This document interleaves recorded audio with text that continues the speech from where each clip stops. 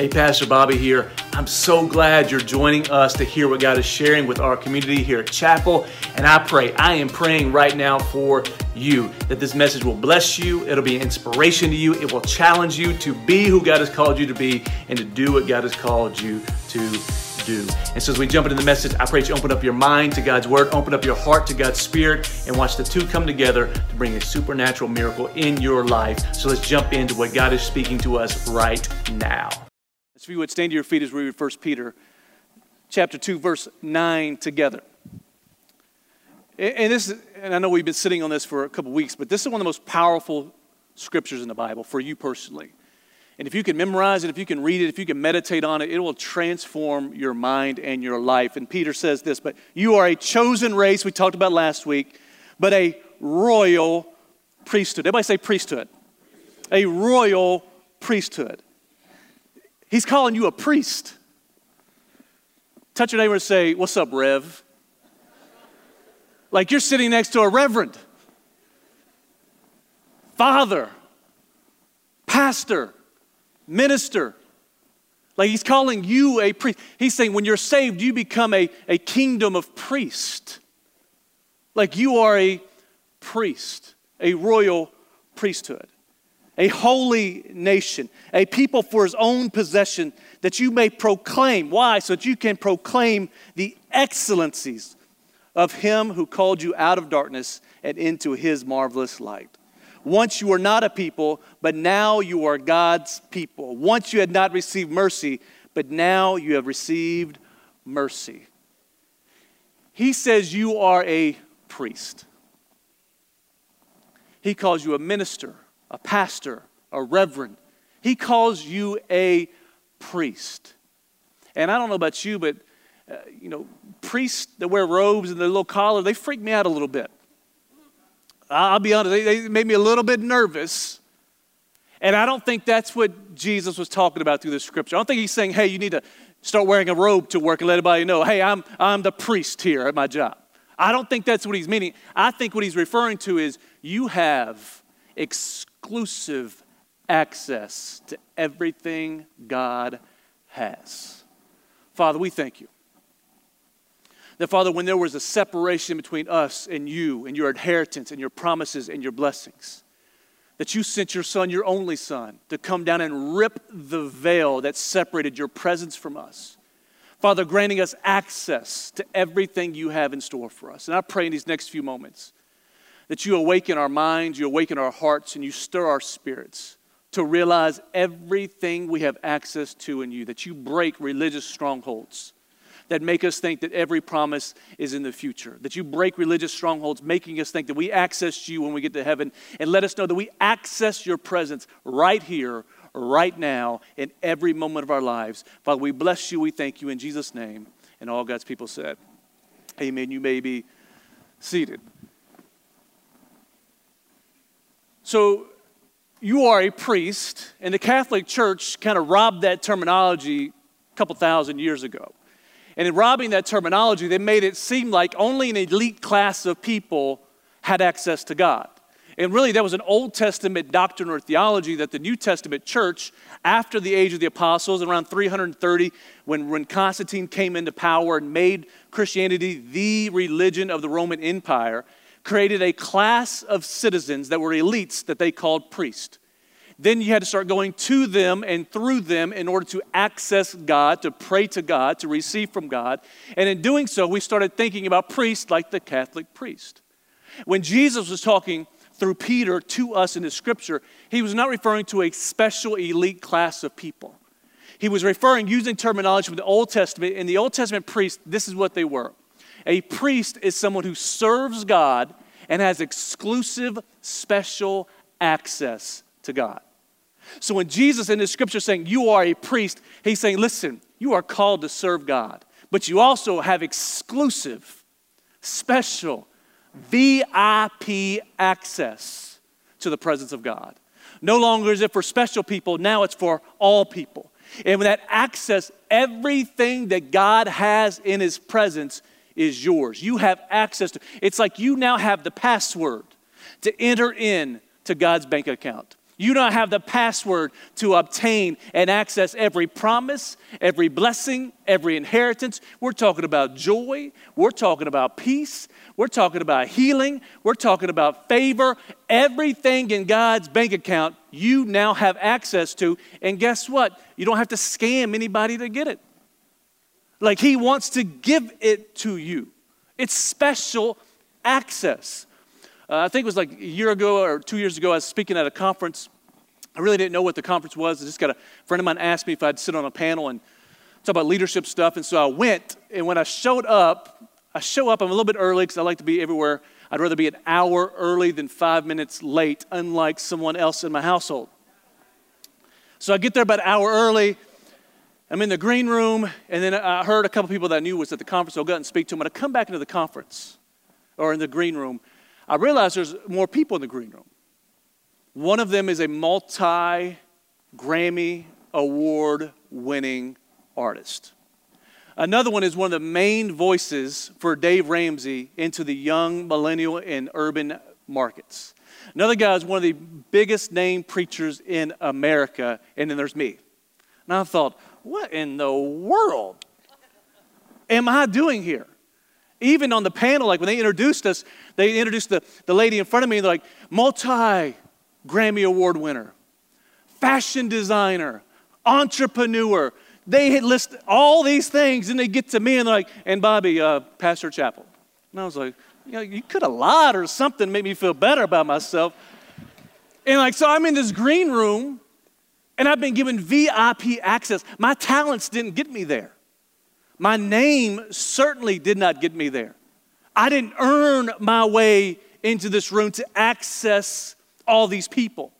The reason I was in the room is because I had a relationship with someone who granted me favor that gave me access to a place I had no business being. In the same way, you find yourself in the presence of God, not because you earn your way, not because your talents, not because you worked your way and your name was good enough, only because you had a relationship with Jesus and he gave you his favor to grant you access. He says, here's my password, here's my username, have fun. But it's a wonder to me that if we have so much access, why does it look like the Christian church, we as believers, don't really have anything God promised us? Why do we lack joy? Why do we lack hope? Why do we lack peace? Why do we lack healing? Why do we lack power? And I think it's because we don't realize what we've been given access to. Jesus, when he encountered the woman at the well in John chapter 4, encounters this woman at the well. She was getting water. He says, hey, woman, would you give me a cup of water? Which is never how you start a conversation with a woman, ever. Jesus says, woman, give me a cup of water. And she's like, who are you talking to? And he starts to tell her, he says, listen, where's your husband?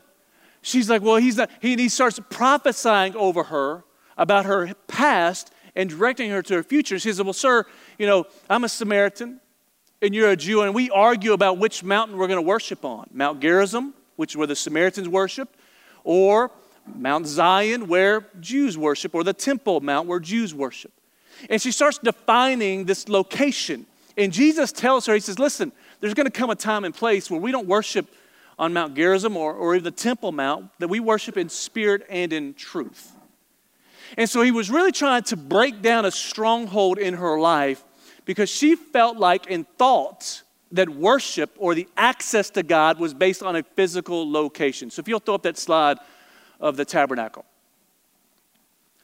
So this is what she thought of when she thought of access. She was thinking of the most holy places, which are the Ark of the Covenant. God's presence dwelt on earth. She thought there's one of these on Mount Gerizim. There's one of these on, which was now the Temple Mount in Jerusalem. She's saying, which one of these locations do we worship at? And as she's explaining it, this is how she was brought up. That if you look, there's an outer court, there's an inner court of the holy place, then there's a most holy place, which is the Holy of Holies. The most holy place was a place where the presence of God dwelt on earth. No one had access to the holy place, or the most holy place, except for the high priest And they only had that access one day a year. The rest of the year, they all stayed on the outside of this. And the camp, Israel would camp out around this tabernacle. So a couple of million people were on the outside looking into the tabernacle. Only a select few, the Levites, could be in the outer courtyard or the holy place to serve God. And so when she's saying, listen, you're saying this stuff about spirit and truth, where would we worship at? This mountain or that mountain? And which location would I be at in this access to the Spirit? Because the Spirit is locked away in this holy place. And Jesus says, listen, you've got it wrong. That your worship, there's going to come a time and place, your worship, your access to the presence of God is not about a location. It's about a spiritual position. And he's trying to nail this down. There's going to come a time where when you access a bank, it's not about going to a physical bank anymore. It's going to be about the position or logging on where you can access everything anywhere in the world. Jesus is trying to say, no longer do you have to go to a physical mountain or location. You'll be able to access my Spirit and access my blessings and access my inheritance anywhere in the world, even in Florence, Alabama, even in Doko, Haiti, even in Green Bay, Wisconsin, and yes, even on the other side of the river. He said there's a time coming. The problem is, many of us as believers still worship like this lady at the well. We think we come into the presence of God at a church. We think we come into the presence of God on Sunday morning, not realizing it's no longer about accessing the presence of God at a physical location. Now it's about a spiritual position. If you'll throw that back up one more time, I want to show you something. So you have three sections of the tabernacle, which represents God's presence on earth. You have the outer courts, the inner courts, and the most holy place. The outer courts, the inner courts, and the most holy place. You could transcribe, if I could write over this, it could be body, soul, and spirit. Body, soul, and spirit. You'd have millions of people on the outside of this looking in. They were spectators to the presence of God. They weren't accessing, they were spectators. Then you have some people in the outer court where they're just worshiping through the motions. Maybe their hands are raised. Maybe they're making a sacrifice. But it's just their body trying to worship God. Then you have the soul, which is the inner place. That could be your emotions, that there's emotional worship or heartfelt worship or an expression from the heart. But then there's the most holy place, which is spiritual. And Jesus said, I'm looking for people who will worship me in spirit and truth.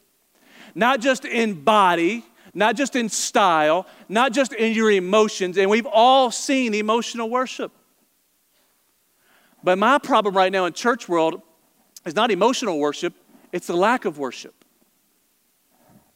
Because it was worship that brought you in from the outer gate into the outer court, into the inner court, into the holy place. It was the worship that took you into the presence of God. And if we were honest, there's a lot of people that still worship in this same format. I would call this 3 dimensions of worship, and everybody in this room is in one of the 3 dimensions, even maybe a 4th.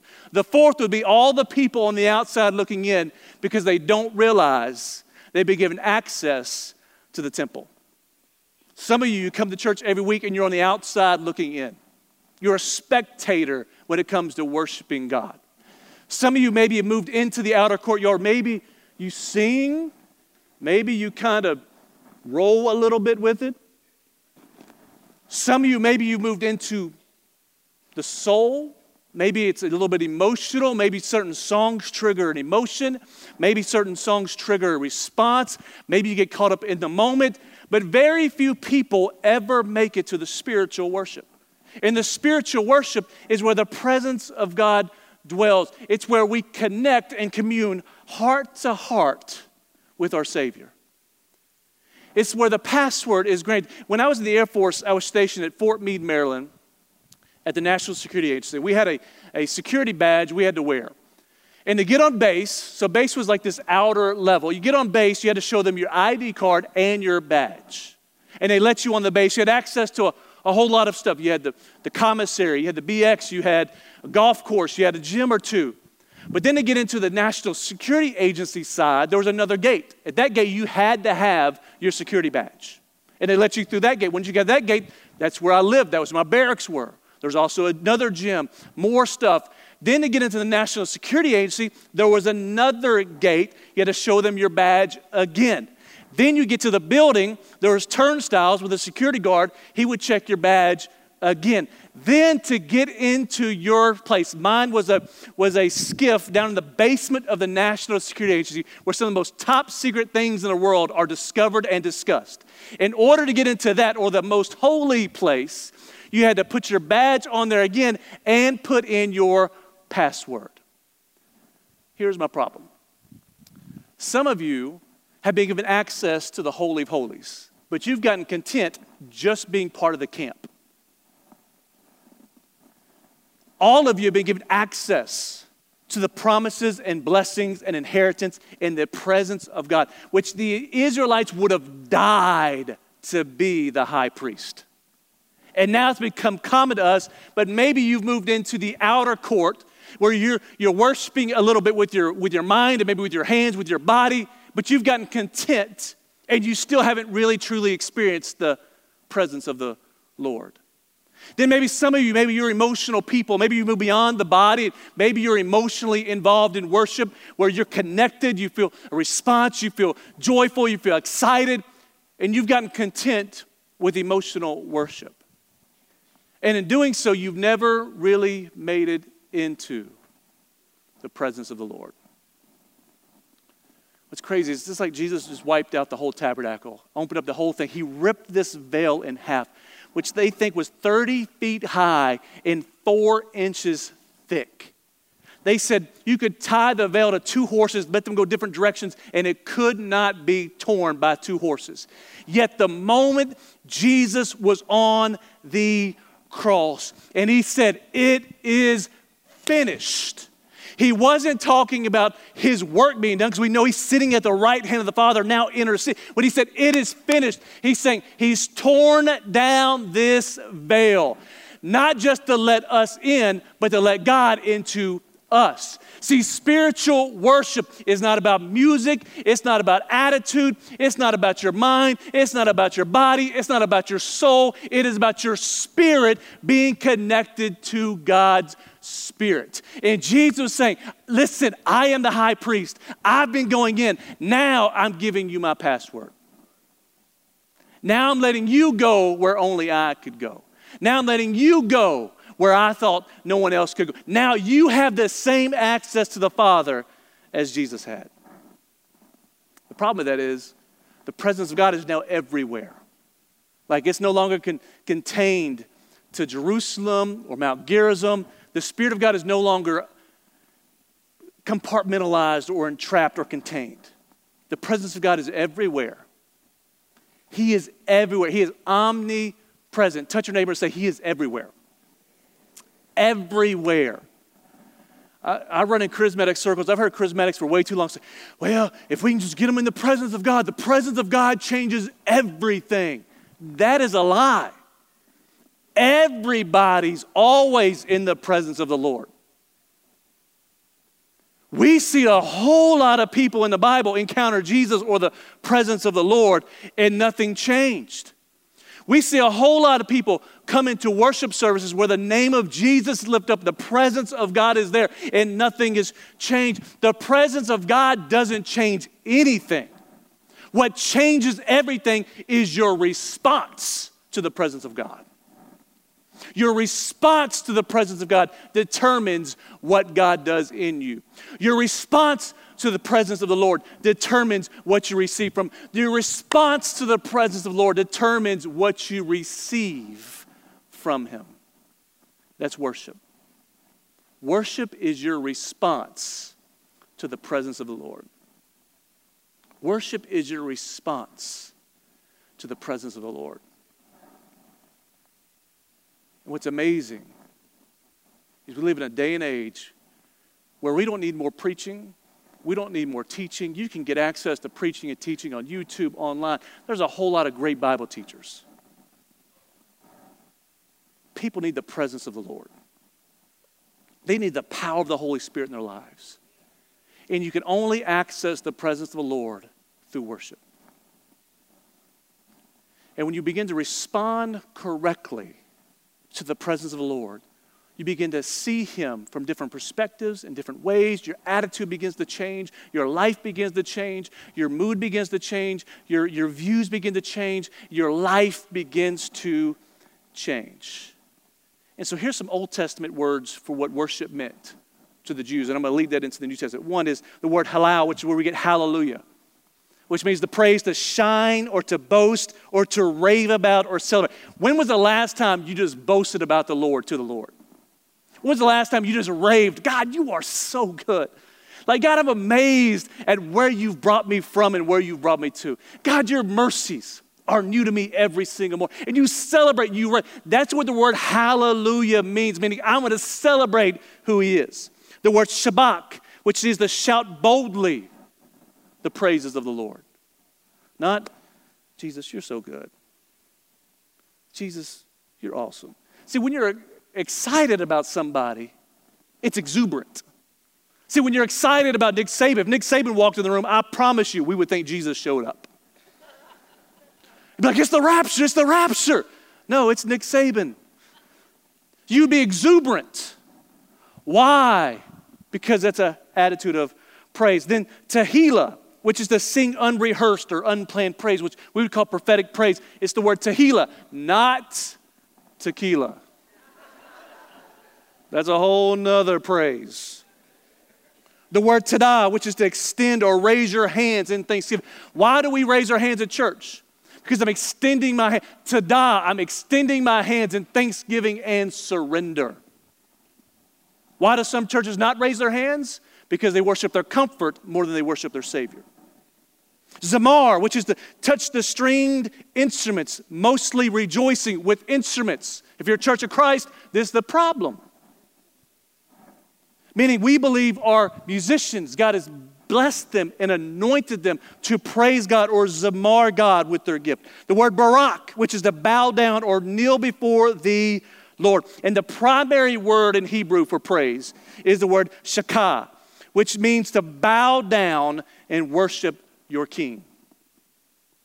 So in the Old Testament, the primary word for worship or for praise is to bow down as the King is coming into the room. And the main word for worship in Greek or the New Testament is the word proskuneo, which is the same meaning to kiss the hand or to fall on the knees or to prostrate oneself. Meaning the essence of worship is submission. The essence of worship is not music. The essence of worship is not church attendance. The essence of worship is not style of music. The essence of worship is a surrendered heart to the King.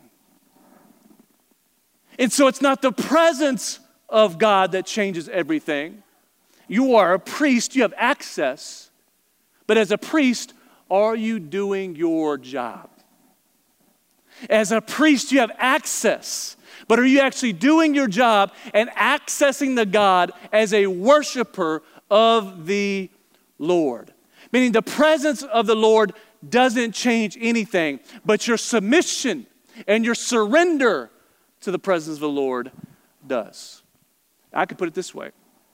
You can be at church every single week, every time the doors are open. You can be reading the Word every single day. You could be in a worship service experience, and nothing could be changed. Your heart could be just as hard as it was the week before. Your attitude could be just as bad. You could be in intentional sin just as you were the night before, because that doesn't change anything. The only thing that changes you is your surrender or submission to the things of the Lord. Dr. Matthew Stevenson, one of my favorite preachers, said this way. He said, many of you have submitted or surrendered enough to be saved, but not enough to be changed. And if there was ever a quote that should be preached in the Bible Belt, that is the quote. Many of you in this room have surrendered to Jesus enough to be saved, but you have not surrendered to him enough to be changed. Submission, surrender. And I know, I talked to a lot of atheists, and they would be like, well, why would I want to worship a God who's so narcissistic that he needs me to surrender and bow down and submit myself to him? Like I've heard this 1,000 times. Why would I want to worship a God? He creates all these people just to worship him. It's so narcissistic, and it's so this. And it's a stupid question, because God knows that you are going to worship something. Everyone in this room is worshiping something. Some of you are worshiping your kids. Some are worshiping your screens. Some are worshiping your job. Some are worshiping your bank account. Some are worshiping the American dream. Everyone in this room is worshiping. God knows that. God knows that everyone's going to worship something or someone. And he also knows that every other thing you worship will steal from you and take from you. They'll take your time, they'll take your joy, they'll take your heart, they'll take your life, they'll take your hope. Everything in the world you worship will steal from you, except for God. When you worship God, you surrender to God, he doesn't take from you, he gives to you. When you worship God, he doesn't take anything from you, he gives you his inheritance. He doesn't take away hope, he gives you hope. He doesn't take away your joy, he gives you. God knows that when you surrender to him and submit to him, you don't leave empty-handed. When you lay down to worship anything else, when you leave empty-handed, empty-hearted, and empty-lifed. He knows it. See, that's why God doesn't need our worship. We need to worship. Our worship is not to God's benefit. He has angels in heaven that I promise you sing much better than you do, that are flying around for all of eternity, screaming out, holy, holy, holy is the Lord God Almighty, who was and is to come. All of eternity.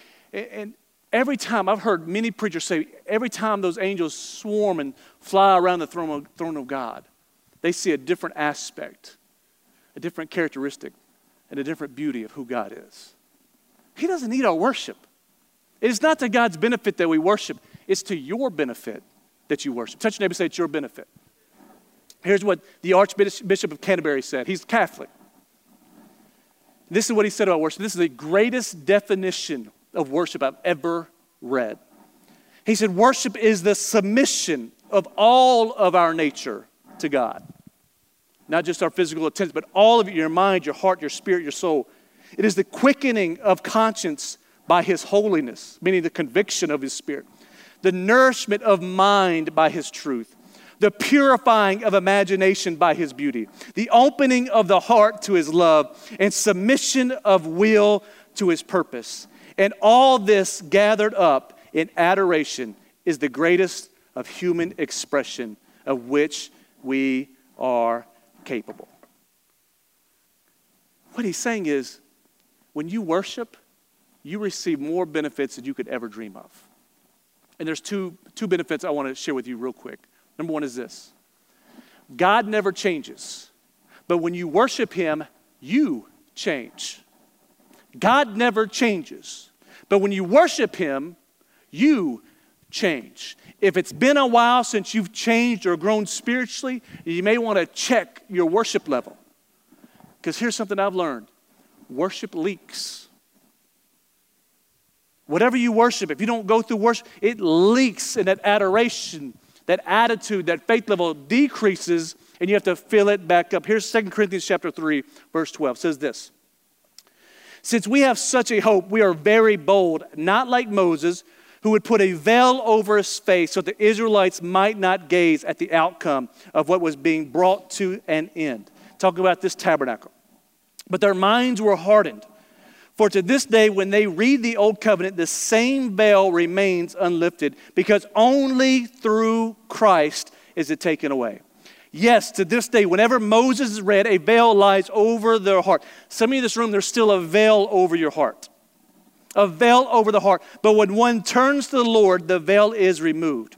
Now the Lord is Spirit, and where the Spirit of the Lord is, there is freedom. And we all, with unveiled face, beholding the glory. Everybody say beholding. It means giving your attention to or focusing on the glory of the Lord. Are being what? Transformed or changed into the same image from one degree of glory to another. For this comes from the Lord who is Spirit. He's saying, whatever you give your attention to, that's what you will become like. He's saying, if you behold the glory of the Lord, you'll be transformed from one image to another in the likeness of Jesus. Meaning, you are not transformed by reading the Bible. We know a whole lot of people that know the Bible in and out, and their life does not reflect the image of Christ. He's saying, as you behold the image, the presence of God, you'll be transformed into His image. As you respond to the presence of the Lord, you'll be transformed to look more like Him. Meaning, whatever you give your attention to, that's what you'll look like. That's what you'll look like. So if we were to do an audit of your time, what are you giving most of your attention to? Because 20 minutes, 25 minutes on a Sunday morning is not enough time to behold the glory of the Lord. The angels are doing it 24/7, 365 for all of eternity. They are beholding His glory. And whatever you give your attention to, you empower to mold you and form you into its image. If you focus on your sin will mold you into its image. If you focus your eyes on lust, it will form you in its image. If you stare and you focus and you give your attention to money, money will mold you and form you into its image. Whatever you give your attention to will begin to mold you and form you, because that's what idols do. See, we think of idols as when you form or mold idols. No. Idols form and mold you. Like they form and mold you to look just like them. Exodus chapter 30, if you're doing the Bible reading plan with us, the Bible in 1 year, it goes through Exodus chapter 30. And it talks about Moses on the mountain. He's in the presence of the Lord.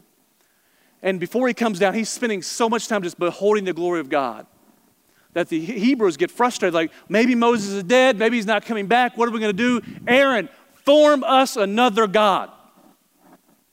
What?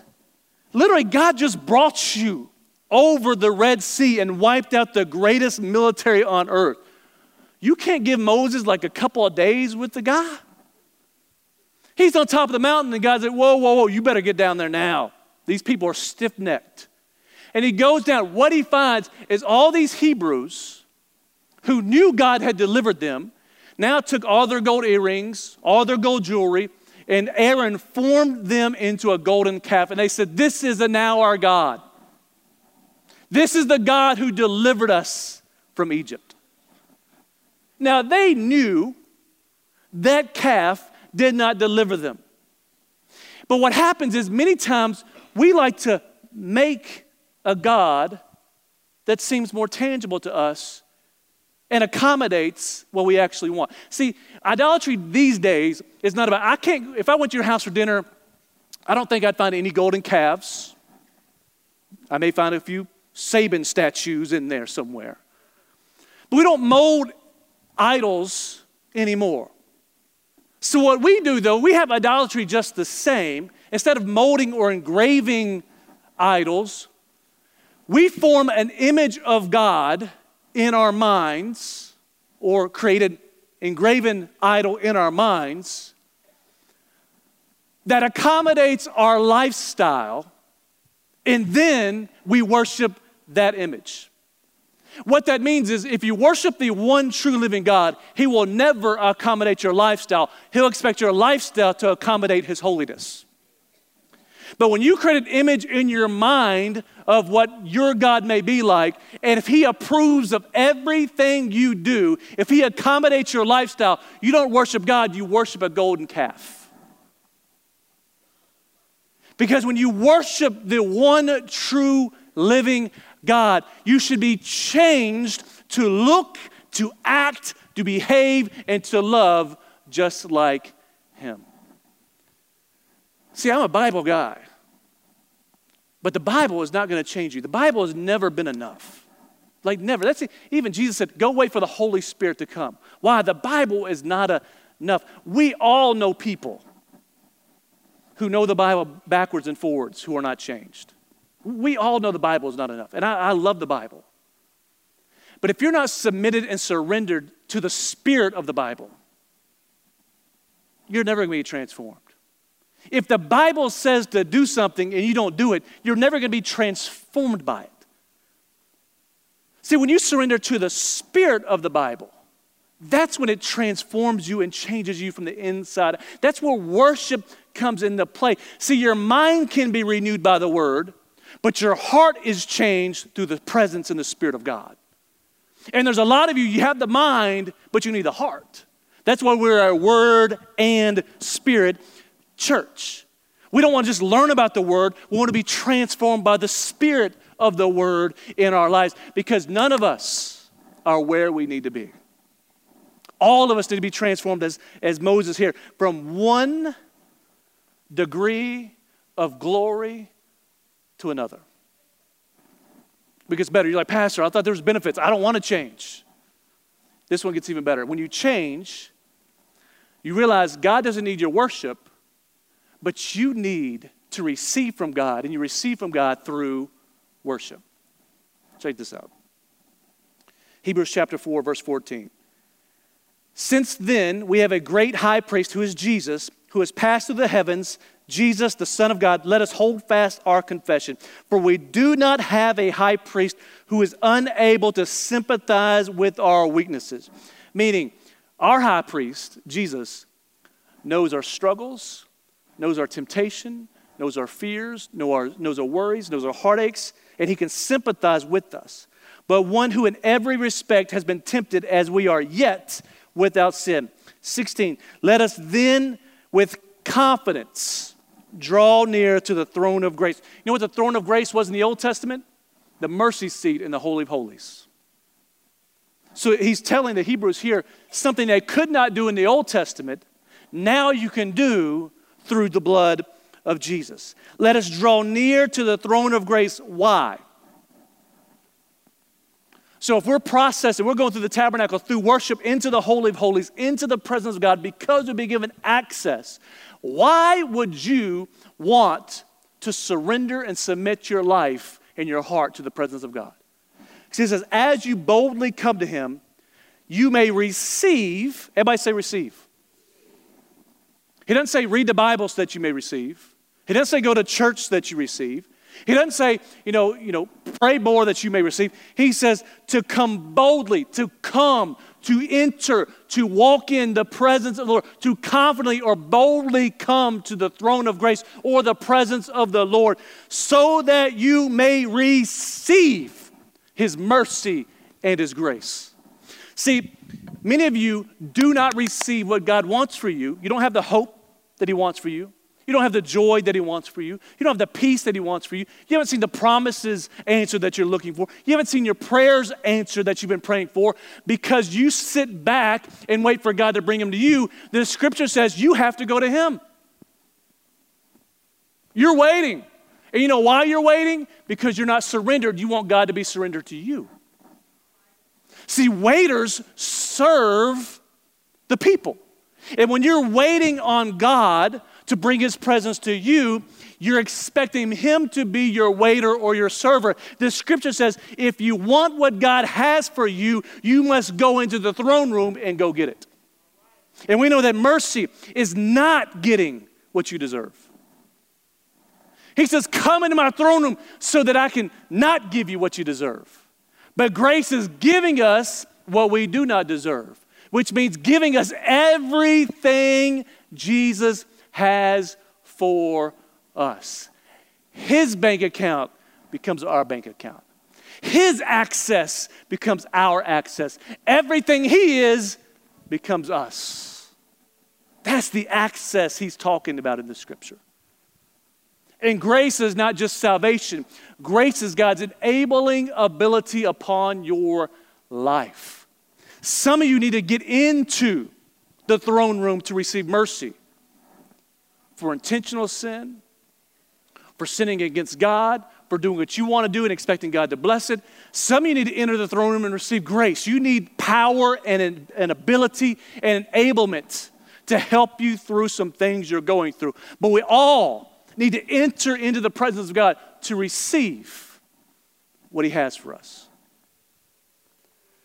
See, because God is a father, and as a father, everything God has, when you walk into the presence of God, like if you walked into your father's house, he's not going to compartmentalize himself and say, well, Dad, like my kids ask me for money like every single day. They say, well, Dad, I love you as a father, but can you just be my boss right now and give me some money? And I don't take off the dad hat and put that over here and say, well, now I'm your boss. You can do this, this, this, and I'll give you the money. And I put the other hat back on. Well, Dad, can you come help me coach my basketball team? Well, I'm your father, but let me take that hat off and be your coach. No, as a father, you wear all the hats at the same time.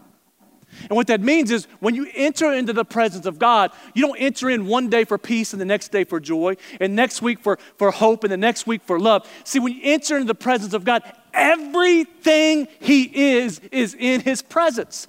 Everything he has is in his presence. If you're looking for joy, where are you going to find it? In his presence. If you're looking for hope, where are you going to find it? In his presence. If you're looking for healing, where are you going to find it? In his presence. If you're looking for peace, where are you going to find it? In his presence. But you have to come into his presence. Just having access is not enough. You have to respond to the access he's given you. You have to come boldly to the throne room of God so he can transform you and change you, but so he can also give you everything he wants for you. And for some of you, I don't know about you, but I have a lot of online accounts and I forget a lot of my passwords. What's cool though, when I forget a password, there's usually this button that says, did you forget your password? You can click that button and it sends you an email and you can renew or reset your password. Some of you were given access to God and you haven't used it in so long, you forgot your password. Maybe when you were a teenager, you had access to God at a youth camp or a youth service and you fell in love with the presence of the Lord. And you remember those moments of laying on the carpet, laying at an altar and receiving everything God wanted for you. But it's been so long, you forgot the password. See, the password is easy. The password is the blood of Jesus. The blood of Jesus gives you access to the presence of Jesus. The blood of Jesus washes you so you can begin to walk boldly and confidently into the throne room of God. And for some of you, today is a day of reckoning, where you move from a spectator outside the tabernacle into the Holy of Holies. For some of you, it is a day you move from worshiping just with the body or those outer courts, and you take a step into those inner courts. Maybe that's an altar, maybe that's down front. And as some of you, maybe take a step from the inner courts into the Holy of Holies, where you submit your spirit, you surrender your heart, you surrender your soul, so you can commune love to love, heart to heart with the presence of God. And let him change you and transform you and mold you, but also let him download everything he wants into you. If you would, bow your heads and close your eyes just for a moment. I'm going to ask one question. And this is the question. Some of you have been worshiping all the wrong things. And you can tell because your attitude and your perspective are beginning to look like what you're giving your attention to. And maybe it's because you forgot the password to enter into the presence of God. And today God is calling you to behold his glory so he can begin to transform you into his image from one degree of glory to the next. And that starts with salvation. And salvation is this: you realize God has given you access, but you respond to that access through faith and repentance. Faith, believing God said it was for you, and repentance by turning away from one thing and turning into his presence. That's you. This is my challenge for you. Nothing's going to change until you respond to the presence of the Lord. And this is your chance to respond. I'm not going to have you come forward, not going to have you come up front, But I'm simply going to ask that your first step of many steps is that you raise your hand to Jesus and say, Jesus, I acknowledge you're speaking to me. If that's you, I just want you to raise your hand up right where you are. Thank you. Anybody else? Thank you. Anybody else? Thank you. Anybody else? You can put your hands down after you raised them. Father, in Jesus' name, we lift you up in this place. We thank you for the high priest Jesus, who gave us access to everything he has and everything he's done. Father, we thank you that they are now ours in Christ. And Father, right now, for these people that raise their hand, I pray right now for a washing with your blood. But Father, a strong stance of faith and repentance away from everything else they've been beholding with their eyes, to beholding you and your beauty and your grace and your glory. Father, as they do, I pray that you begin to transform them, renew them, and change them from the inside out, all for your glory. In Jesus' name, all God's people said, amen. Two things. If we would stand to your feet. We're going to close this out with worship, and this is my challenge. One, if you raise your hand, if you do me a huge favor, and before you leave, stop by the info center so they can give you a booklet to help you on your way, on your journey with Jesus. But two, we're going to take 5 minutes. We're going to close this out with worship, which is the response to the presence of the Lord. And I'm challenging everybody in this room to take a step. I know sometimes that's being uncomfortable. I know sometimes that's being different. For some of you, that means just simply lifting your hands for the first time. For some of you, maybe that's taking a step out down front to the altar. For some of you, that's actually singing for the first time. For some of you, that's just actually engaging for the first time. But starting to respond to the presence of God. Because one thing that Kim Cloud has spoken here for 30 years at this church, he told me, we're talking about just parenting. He says, overexposure to the Word of God and being under-responsive to the presence of God is the recipe for a hard heart. Being overexposed, we're overexposed in the Bible Belt, but being under-responsive is the recipe for a hard heart. So the cure for a hard heart would be to be responsive to the Word and the presence of God. Father, we bless you in this place. And I pray right now for an awakening of the power and the benefit of responding to your presence. Father, I pray for a kingdom of priests in this place that have access, but also enter in with the access they've been given to minister to you, to bless your name, to lift up your name, to bow down before their King. So Father, I pray that you move in this place and you shake this place from the foundations all the way to the top. In Jesus' name, amen.